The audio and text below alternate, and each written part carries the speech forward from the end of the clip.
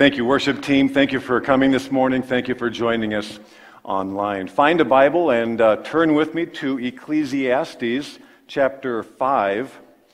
And if you're here in the room and would like a Bible, we have some. Nate's got them right back there. Just raise your hand and he'll get you one. Page 463 if you're using one of our Bibles in here. A God-centered view of money. We think about money daily. I dare you to find a day you don't. We are either earning it or worrying about it, spending it, making decisions all the time. You are making a decision if you decide to take your lunch rather than spending $10 to go get something. You are making a decision about money when you click place order on that thing on Amazon. When you think about the car repair you need and debate whether you should maybe replace it. When you think about investing or changing your investments. When you think about your job, should you get a different job? Should you get an additional job so you could have more money? Or can you even find a job? All these things are money thoughts. If God wanted to stimulate us spiritually, to consider our priorities on a daily basis, if he wanted to confront whether we are a self-centered or God-centered person, what could he use? What could he use better than something as tangible as money? As we look into our passage this week as well as next week, much of chapter 5 and chapter 6 is about money. We are not told how much money is right, but we're confronted with whether our thinking about money is right. We're confronted with whether we are self-centered or God-centered. And the first little 2-verse illustration, kind of interestingly, is about politics and money. Verse 8. If you see the poor oppressed in a district and justice and rights denied, do not be surprised at such things. For one official is eyed by a higher one, and over them both are others higher still. That's what's happening, he's saying, politically. The increase from the land is taken by all. The king himself profits from the fields. The first issue is financial selfishness, injustice, happens all the time in political systems. In fact, there's an oppression of the poor. He says it's not right, but that's what is going to happen in human finances politically. People are taking advantage of others, and so the political systems of the world really serve as an illustration that we are inherently self-centered when it comes to money. One official is eyed by a higher one. And so in other words, it's power, and the power ultimately and so frequently is about who controls the flow of money. It's not just an American problem or a European problem or a third world problem or even a totalitarian problem. It's just a human problem. It's a sin problem. This is the nature. Solomon, who's writing this towards the end of his life, understood it happened in his kingdom. It probably happened in all the Persian kings that he had known around him as well. This past week, of course, as Americans, I think we've all been saddened by political violence. This past year, of course, there's been political violence and division and anger, and politics is about control, and control is so often about money. Don't be surprised, Solomon says. It prevails in every country. It prevails in every era of time. In totalitarian regimes, of course, the guy at the top can control and have anything he wants. Other forms of government might look a little different, applying the same principle of Solomon. Just to be honest, even in our American system where we can vote, we most often vote for that which we perceive would be best for ourselves financially. Solomon just makes the observation, don't be surprised at self-centeredness in government. Verse 9 is a little tricky to understand, and so some of our Bible translations read a little bit differently. But I believe the point is a bit of a contrast where Solomon is saying, but this is how it should be. This is a better system. I think he's probably speaking of that which he was trying to accomplish, maybe at his best. Verse 9, the increase from the land is taken by all. The king himself profits from the fields. It's a little bit hard to understand that. Maybe the King James Version actually makes it a little more clear. Moreover, the profit of the earth is for all. The king himself is served by the field. So in other words, as a ruler looks at the resources of a country, the land, in an agricultural society, of course, was the key issue. It's really meant to benefit everyone, and so good kings and good governments should seek to benefit all, and because then even the king will benefit. And that would be the goal, and America wrestles with that, wrestles hard. We need to pray for our country. So there's two brief verses about money and politics, which I think are essentially serving as an illustration of natural self-centeredness. Two verses compared to what now follows is almost two full chapters about the politics and the individual. Because what Solomon is seeking to impact, what God's Word is always trying to impact, is our own heart. So if you can see, if you will, in the news, this is how the world struggles with political issues of money. He says, now use that as a mirror and take a look at yourself and say, am I self-centered about money? Because really verses 10 through 17 now says that the person who, the term is, loves money, the person who loves money is self-centered and then is ultimately very, very unhappy. Verse 10. Whoever loves money never has money enough.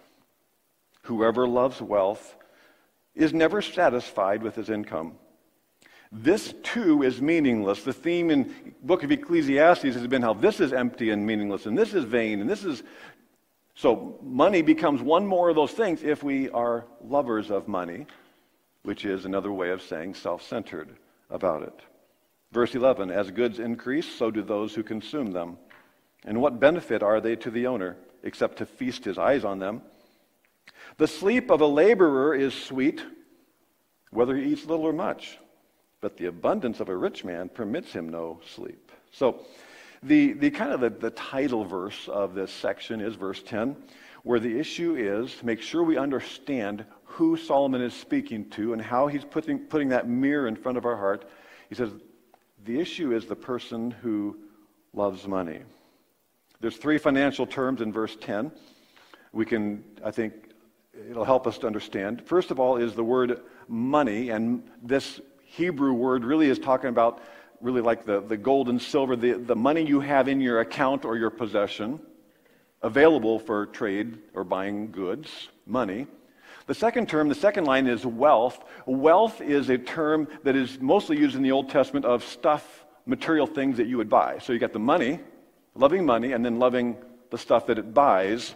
And then the third financial term is the person who loves wealth, the stuff, never is satisfied with his income. In other words, you need more income to buy more stuff. So that's the issue that he raises. But Solomon, I'll probably say this several times today, Solomon is not condemning money or having money. He is rather confronting whether we love money. You may recognize that phrase, the love of money, from the New Testament because the Apostle Paul was writing to Pastor Timothy of Ephesus and telling him how he should teach the people about money. And so we'll refer actually to 1 Timothy 6 several times today. But here's what he says the problem is. Those who want to get rich fall into temptation and a trap and into many foolish and harmful desires that plunge people into ruin and destruction.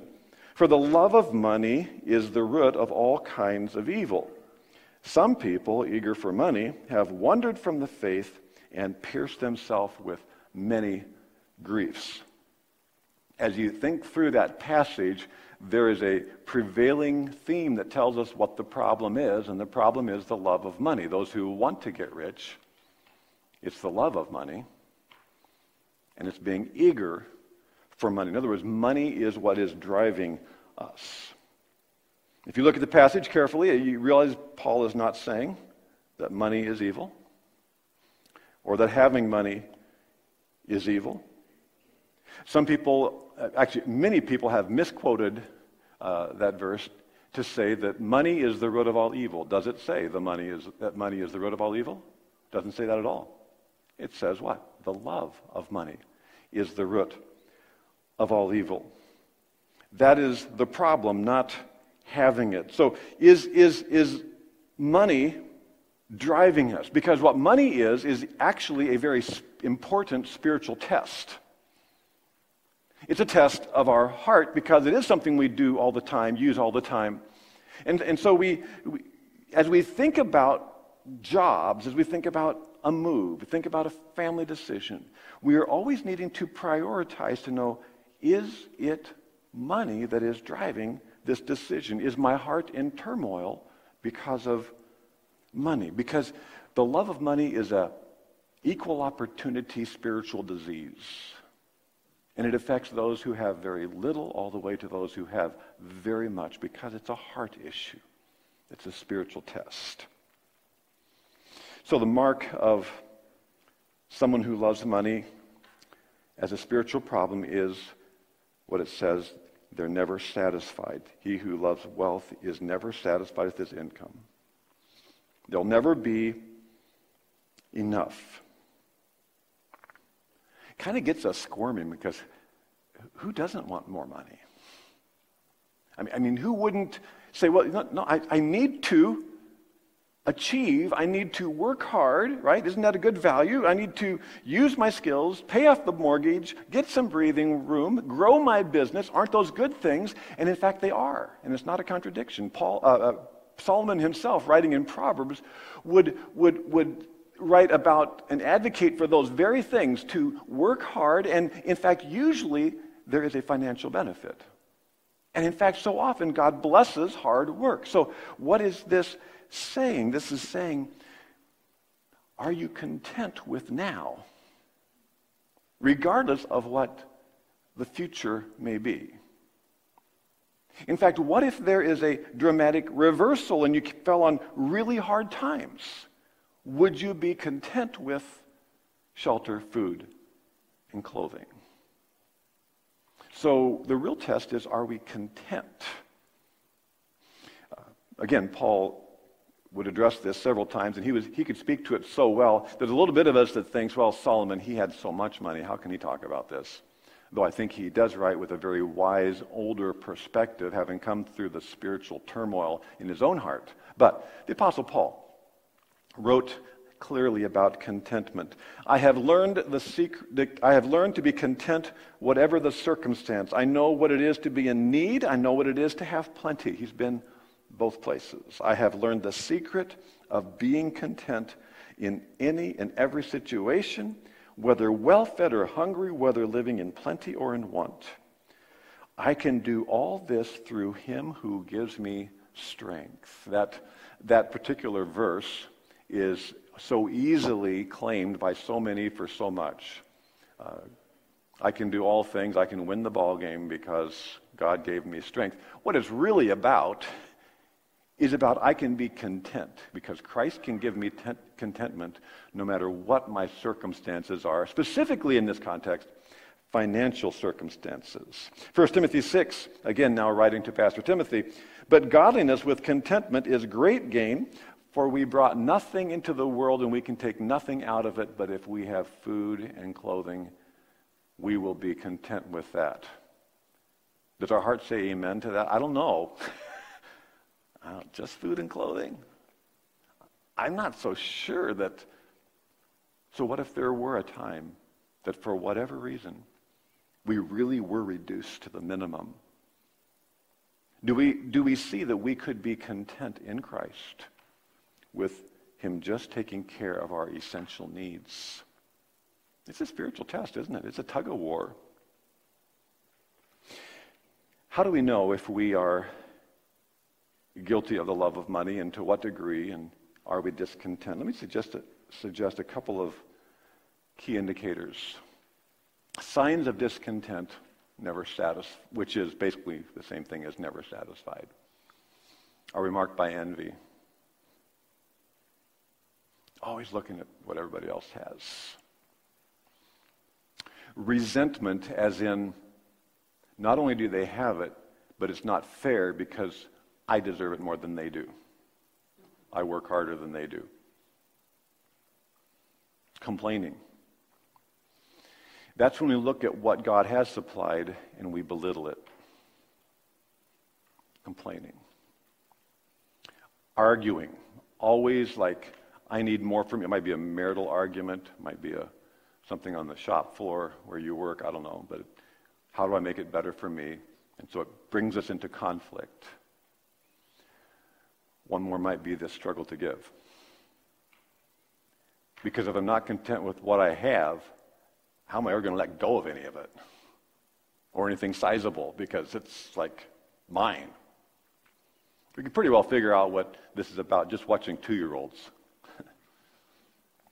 So, signs of discontent. This money becomes a spiritual thing because it's a continual spiritual test. Does 10% more solve these issues?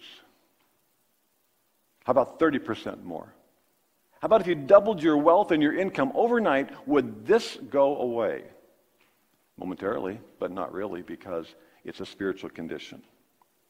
And that's why at the end of verse 10 then he says, this too is meaningless. This pursuit will leave you empty. He then goes in verses 11 and 12, not really saying again that wealth is bad. But he says there are some downsides to wealth, so let's just go down that road. And if you did get wealthier, if you did get the 10 or the 30 or the doubling of your assets, why would it be empty? Why could it be a problem? As goods increase, so do those who consume them. And what benefit are they to the owner except to feast his eyes on them? There will be an emptiness as goods increase in a couple of ways. First of all, the word consume that I have here is literally the word eat. As your goods increase, the people who eat up your goods increases. I think he meant that quite literally because he was, I think, he was, of course, very well aware of his own staff.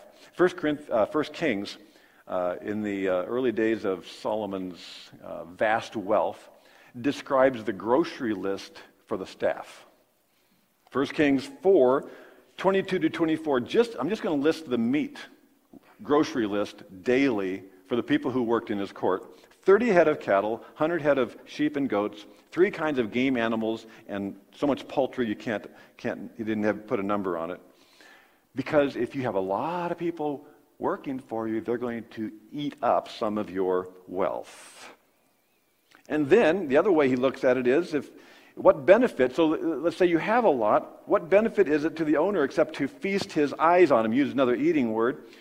You can't eat your stuff. All you can do is look at it. He seems to have an awareness of our shelves and closets and garages.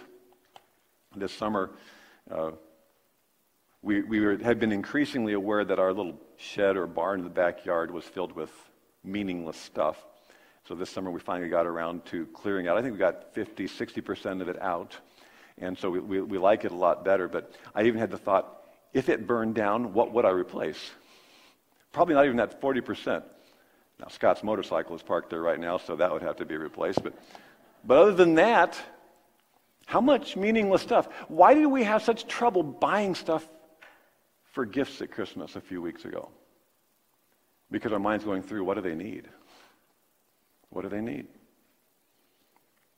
So that's a downside, and that's part of the meaninglessness of it, verse 11. The other is, verse 12, if we had more wealth, it brings more anxiety. The sleep of the laborer is sweet, whether he eats little or much, but the abundance of a rich man permits him no sleep. The term laborer is applied in the Old Testament to one of two kinds of workers. One is the slave is called a laborer, but so are the skilled trades are called laborers. And what the term laborer seems to have in common is that a laborer is someone who works with their hands as opposed to owners who hire people to work with their hands. And so he says, frankly, the laborers, there's like a little bit of envy, as Solomon writes this. They sleep well. Sure, some are making more money than others. Some are having more steak, and others are mostly with vegetables. But they're working with their hands, and in that economy, the division was pretty drastic. They lived day to day. They didn't accumulate. They just provided for their family. But Solomon says they slept well. In contrast, he says sometimes the wealthy stay up worrying a lot more because, as we sometimes say, what you own owns you. There's more vehicles, more can break down, there's more insurance. If you have a lot of property and barns, the storm comes through, you're worried about more things. The more you have in the retirement fund, the more market volatility bothers you, and it just brings this anxiety. So it's kind of ironic to hear this man who is probably the wealthiest man ever to walk the earth. If you go back and look at how much gold he had. Probably the wealthiest man, and he's writing about the downsides of wealth without condemning wealth. Just letting us know this is what actually happens in our hearts.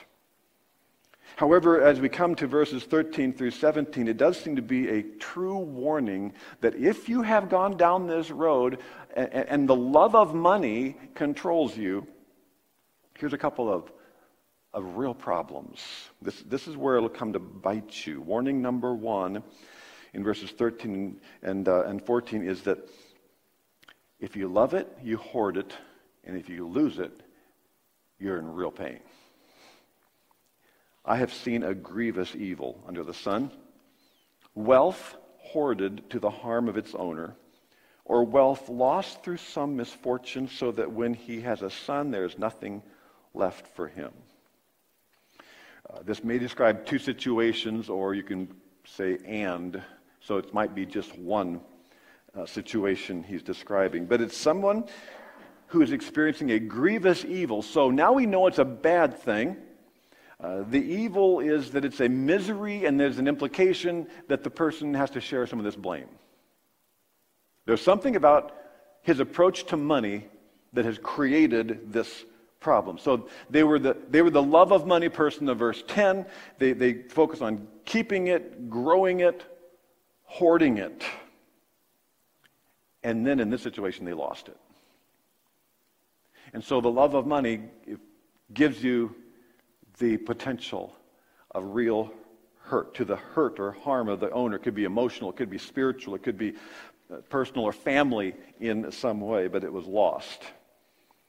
Doesn't say for sure that this was an illegal or a unethical use of money, but it could have been, I guess. That always makes things even worse. But something, the economy crashed, whatever, they lost it. Now the son has nothing, and so the son did nothing wrong, but it actually affected him. And so it makes us begin to think about money generationally and realize that our perspective of money will impact the next generation. So we aren't just making decisions. A self-centered view of money says, this is all about what I think. But he says, you realize if you're self-centered, that self-centeredness tends to filter down. So we have to be thinking about our legacy financially as well. It's not just how much, though in this case the son didn't have anything because of dad's situation. But we are leaving a legacy of contentment or not. We're leaving a legacy of generosity or not. We are leaving a legacy of wisdom or not. The upside is that if we grasp where this passage is going and we begin to adopt a God-centered view of money, we will impact families that come from our family for generations. We have equipped them to take and see money as a serious spiritual responsibility. So the first warning is that if you love it and hoard it, you might lose it and create all kinds of hurt. Second warning is that the person who loves money is distressed and angry, especially as death nears, because you can't take it with you. Verse 15.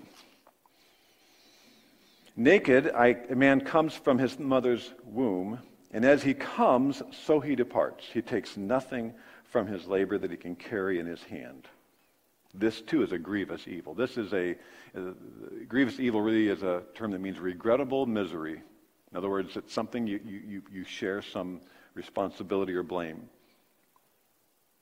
As a man comes, so he departs. And what does he gain? Since he toils for the wind, all his days he eats in darkness with great frustration, affliction, and anger. This is where that road of loving money leads. Because he can take nothing with him. And everybody knows it.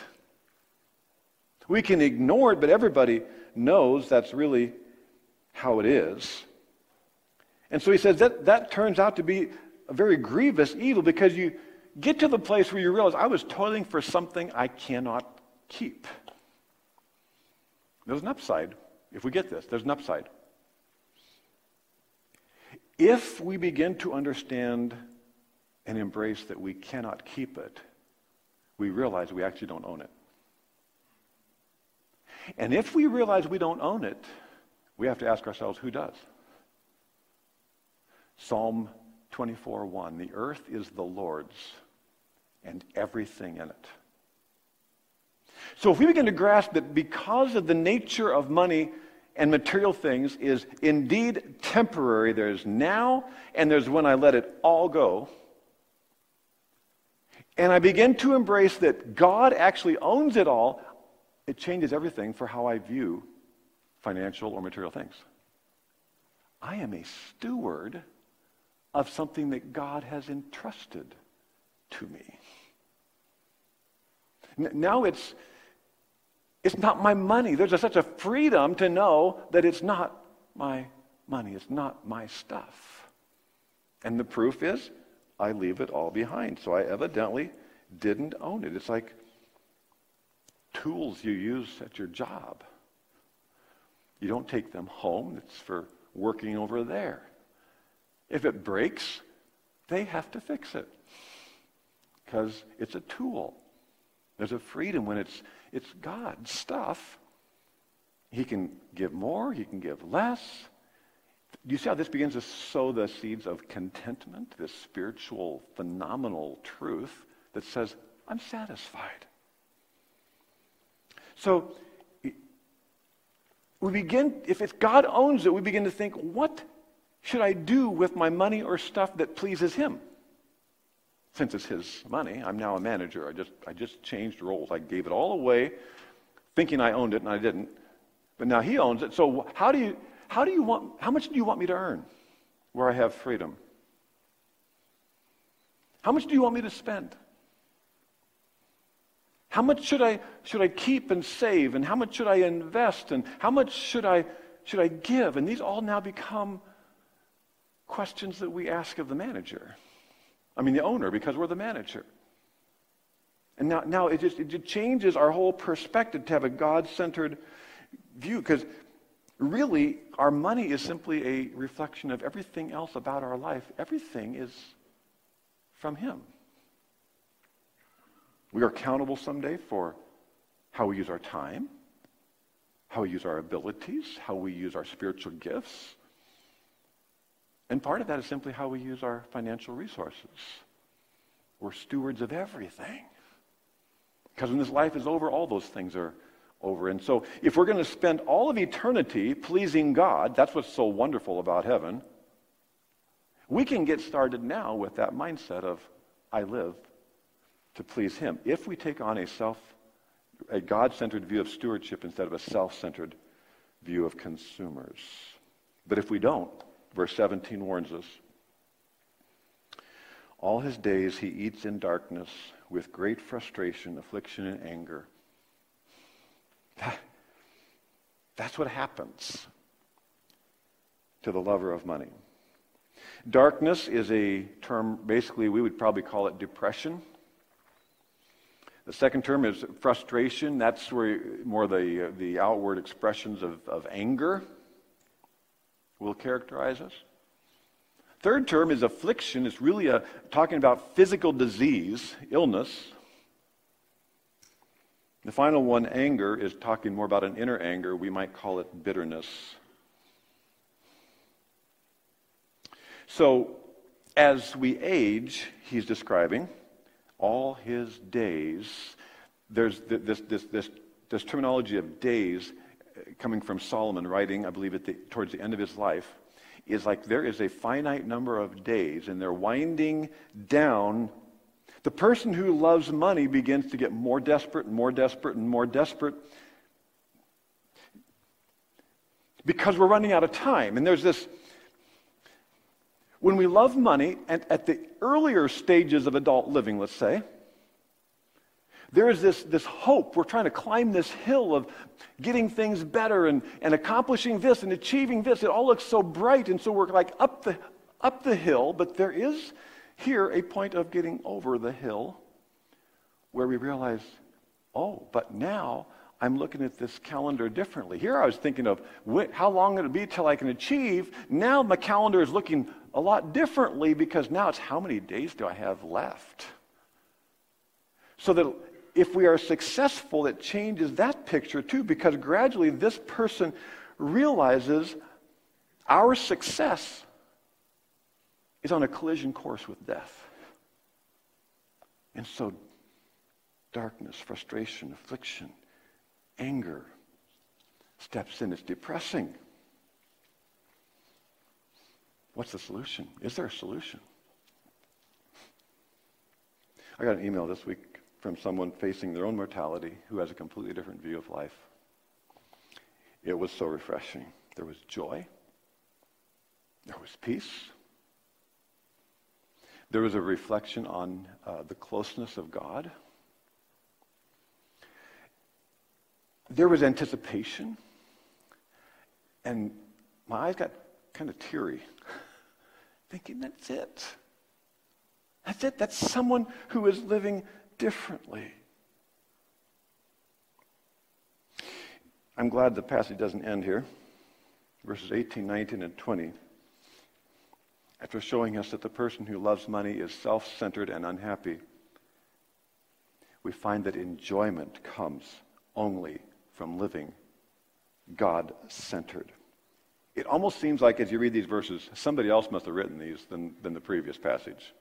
No, he's just contrasting two ways of living.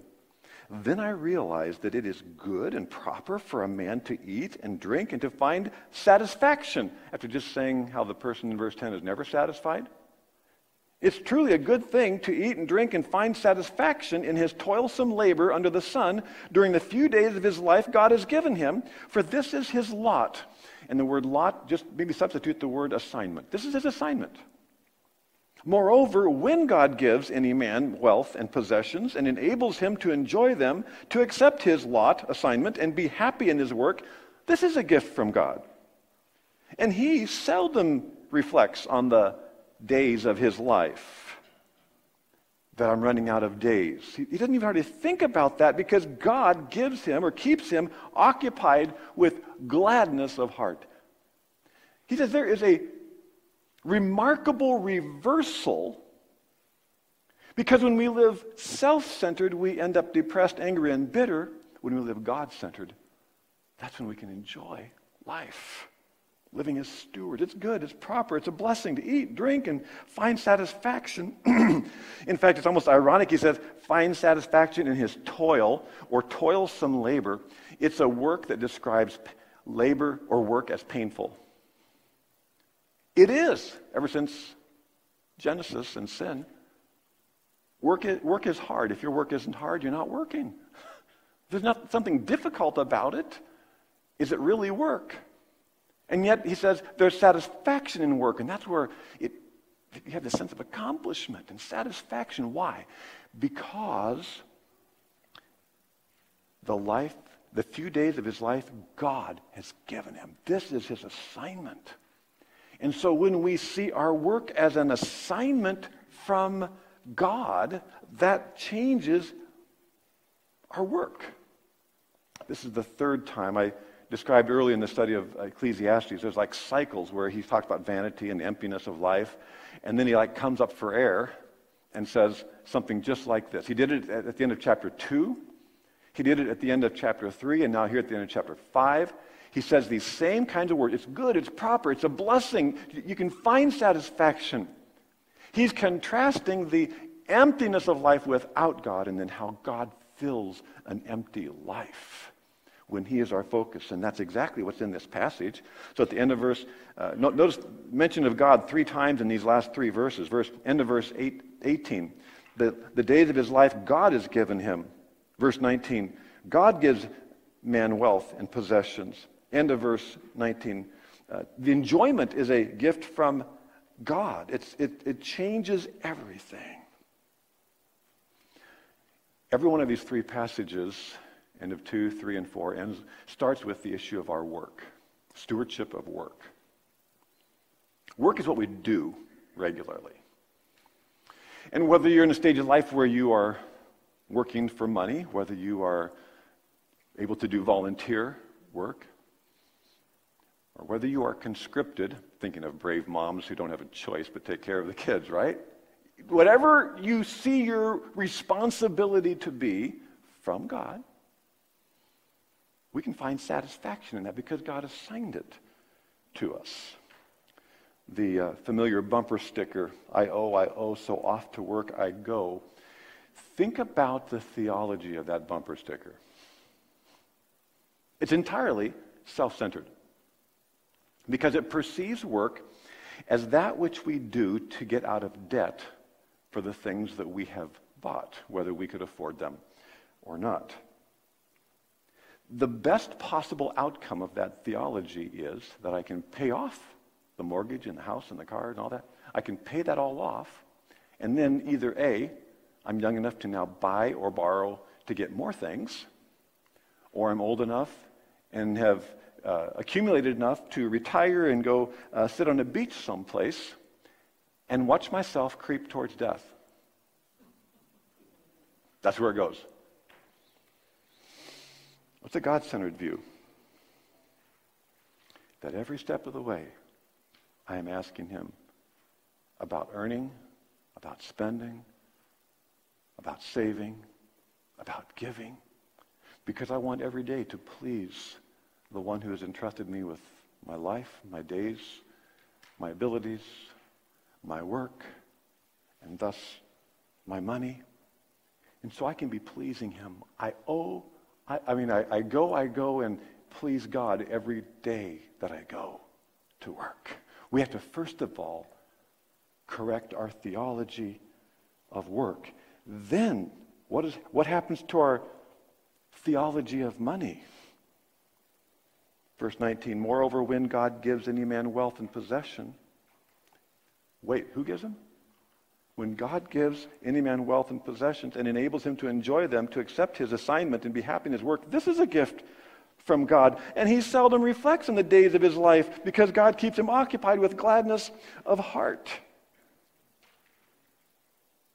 God's assigned you to do things, beneficial things. And almost every job is benefiting God's world. Unless you're producing cocaine or pornography or something, your work is meaningful because God wants it done. It's serving somebody. You're providing a service. Our work becomes God-centered, and then what happens is our view of money is God-centered. 1 Timothy. Some of you read that title and said, I don't think that's about me, right? I know somebody like that. But what's it saying? By the world standards, this entire room and most people watching are wealthy. Compared to another country, compared to another time, and many times compared to another county, we are wealthy. So this is us. Command those who are rich in this present world not to be arrogant. Let's stop there. Why weren't you born in a slum in Bangladesh? God chose you to be born, and you have the circumstances of life that you have.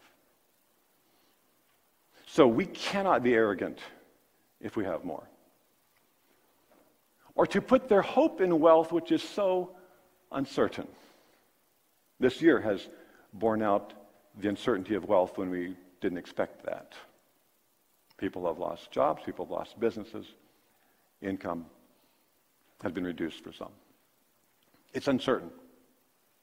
But to put their hope in God, who richly provides us with everything for our enjoyment.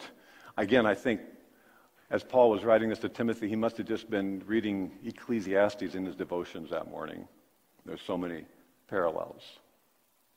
So if God provides us with everything for our enjoyment, what is our responsibility? Command them to do good, to be rich in good deeds, and to be generous and willing to share. In other words, we are not to feel guilty that we have what we have, but to receive it as a gift from God, do the spiritual work of growing contentment, but then to take seriously this responsibility to be rich in good deeds and generous and willing to share. I think those three statements, if you are looking there at verse 19, there's an umbrella statement: do good. How do you do good? Number one, be rich in good deeds. That's not a financial one. The second one is financial, be generous and willing to share. So this is the question I think we have to ask ourselves. Has 2020 stimulated you to be more others-centered? To be rich in good deeds? Because difficult times can either cause us to be more self-centered or more others-centered. So, as stewards of life, has this past year caused us to be more others-centered. Because many of the things, while in fact we understand we're more isolated, do not require us to always be together. We love being together. But there are phone calls, there are texts. Have we encouraged people? Have we supported? So many people are needing encouragement. So that's the first question. That is being rich in good deeds. The second is financial. Have you shared and given more of whatever resources you have, whether they're money itself or not? Have you shared more this past year? What will next year look like? Will we be better stewards?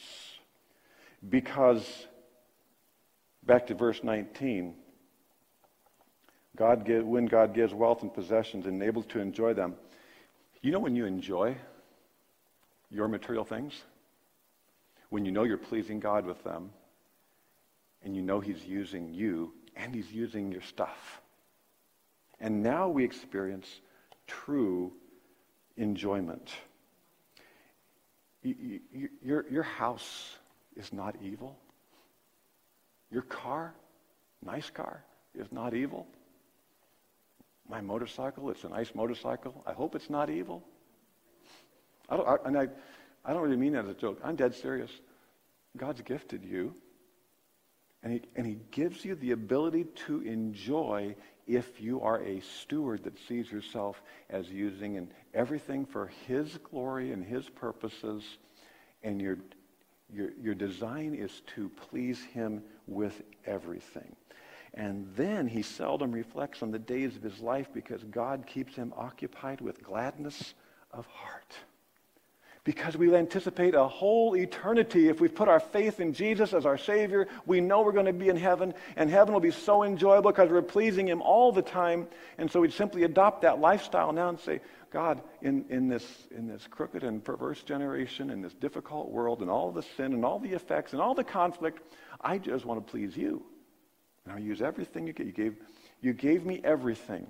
And I just want to kind of logically think through what this looks like. God gave me my life, and thus each day. That's stewardship. That the only reason I'm here is because God gave me life. God gave me work to do. He gave me something to do, someone to support, someone to encourage, someone to pray for. Whatever your work, paid or not, He gave me things to do, whatever it is. God gave me my wealth, however much it is. He gave me these material financial resources. Everything is from Him. Then if I view my life as a stewardship, then He gives me the ability to enjoy my life, my work, my wealth. Or to put it another way, this is what stewardship of life consists of: using what God entrusted to me and enjoying it because God is using me. This is what He's doing. He gave me this measure of health or wealth or ability or place of service. And now God keeps him occupied with gladness of heart. There's a final piece to this. This is the passage we read before about God's plan for wealthier Christians. The final verse says this: "In this way they will lay up treasure for themselves as a firm foundation for the coming age, so that they may take hold of the life that is truly life." The first part points us clearly to the fact this is a life God rewards. There's a treasure in the coming age. We get that. But there's something else. He says, this is really living. This is taking hold of life the way God meant it to be. And so in spite of all that goes on around us, all the crises that God walks us through personally, we take each day, each dollar, each opportunity as a gift from God and seek to please Him. And He'll say, "Well done." Heavenly Father, we look forward to how someday what is so unclear and difficult will become clear, how that which is a struggle of our heart will be shown for what it is. And you will say, "Well done," where we have sought to please you. And so today we look to correct our heart, look in the mirror for whether we see our resources as meant for our pleasure or for yours, to live self-centered or focused clearly on you. We entrust that to you in this coming year, in Jesus' name. Amen.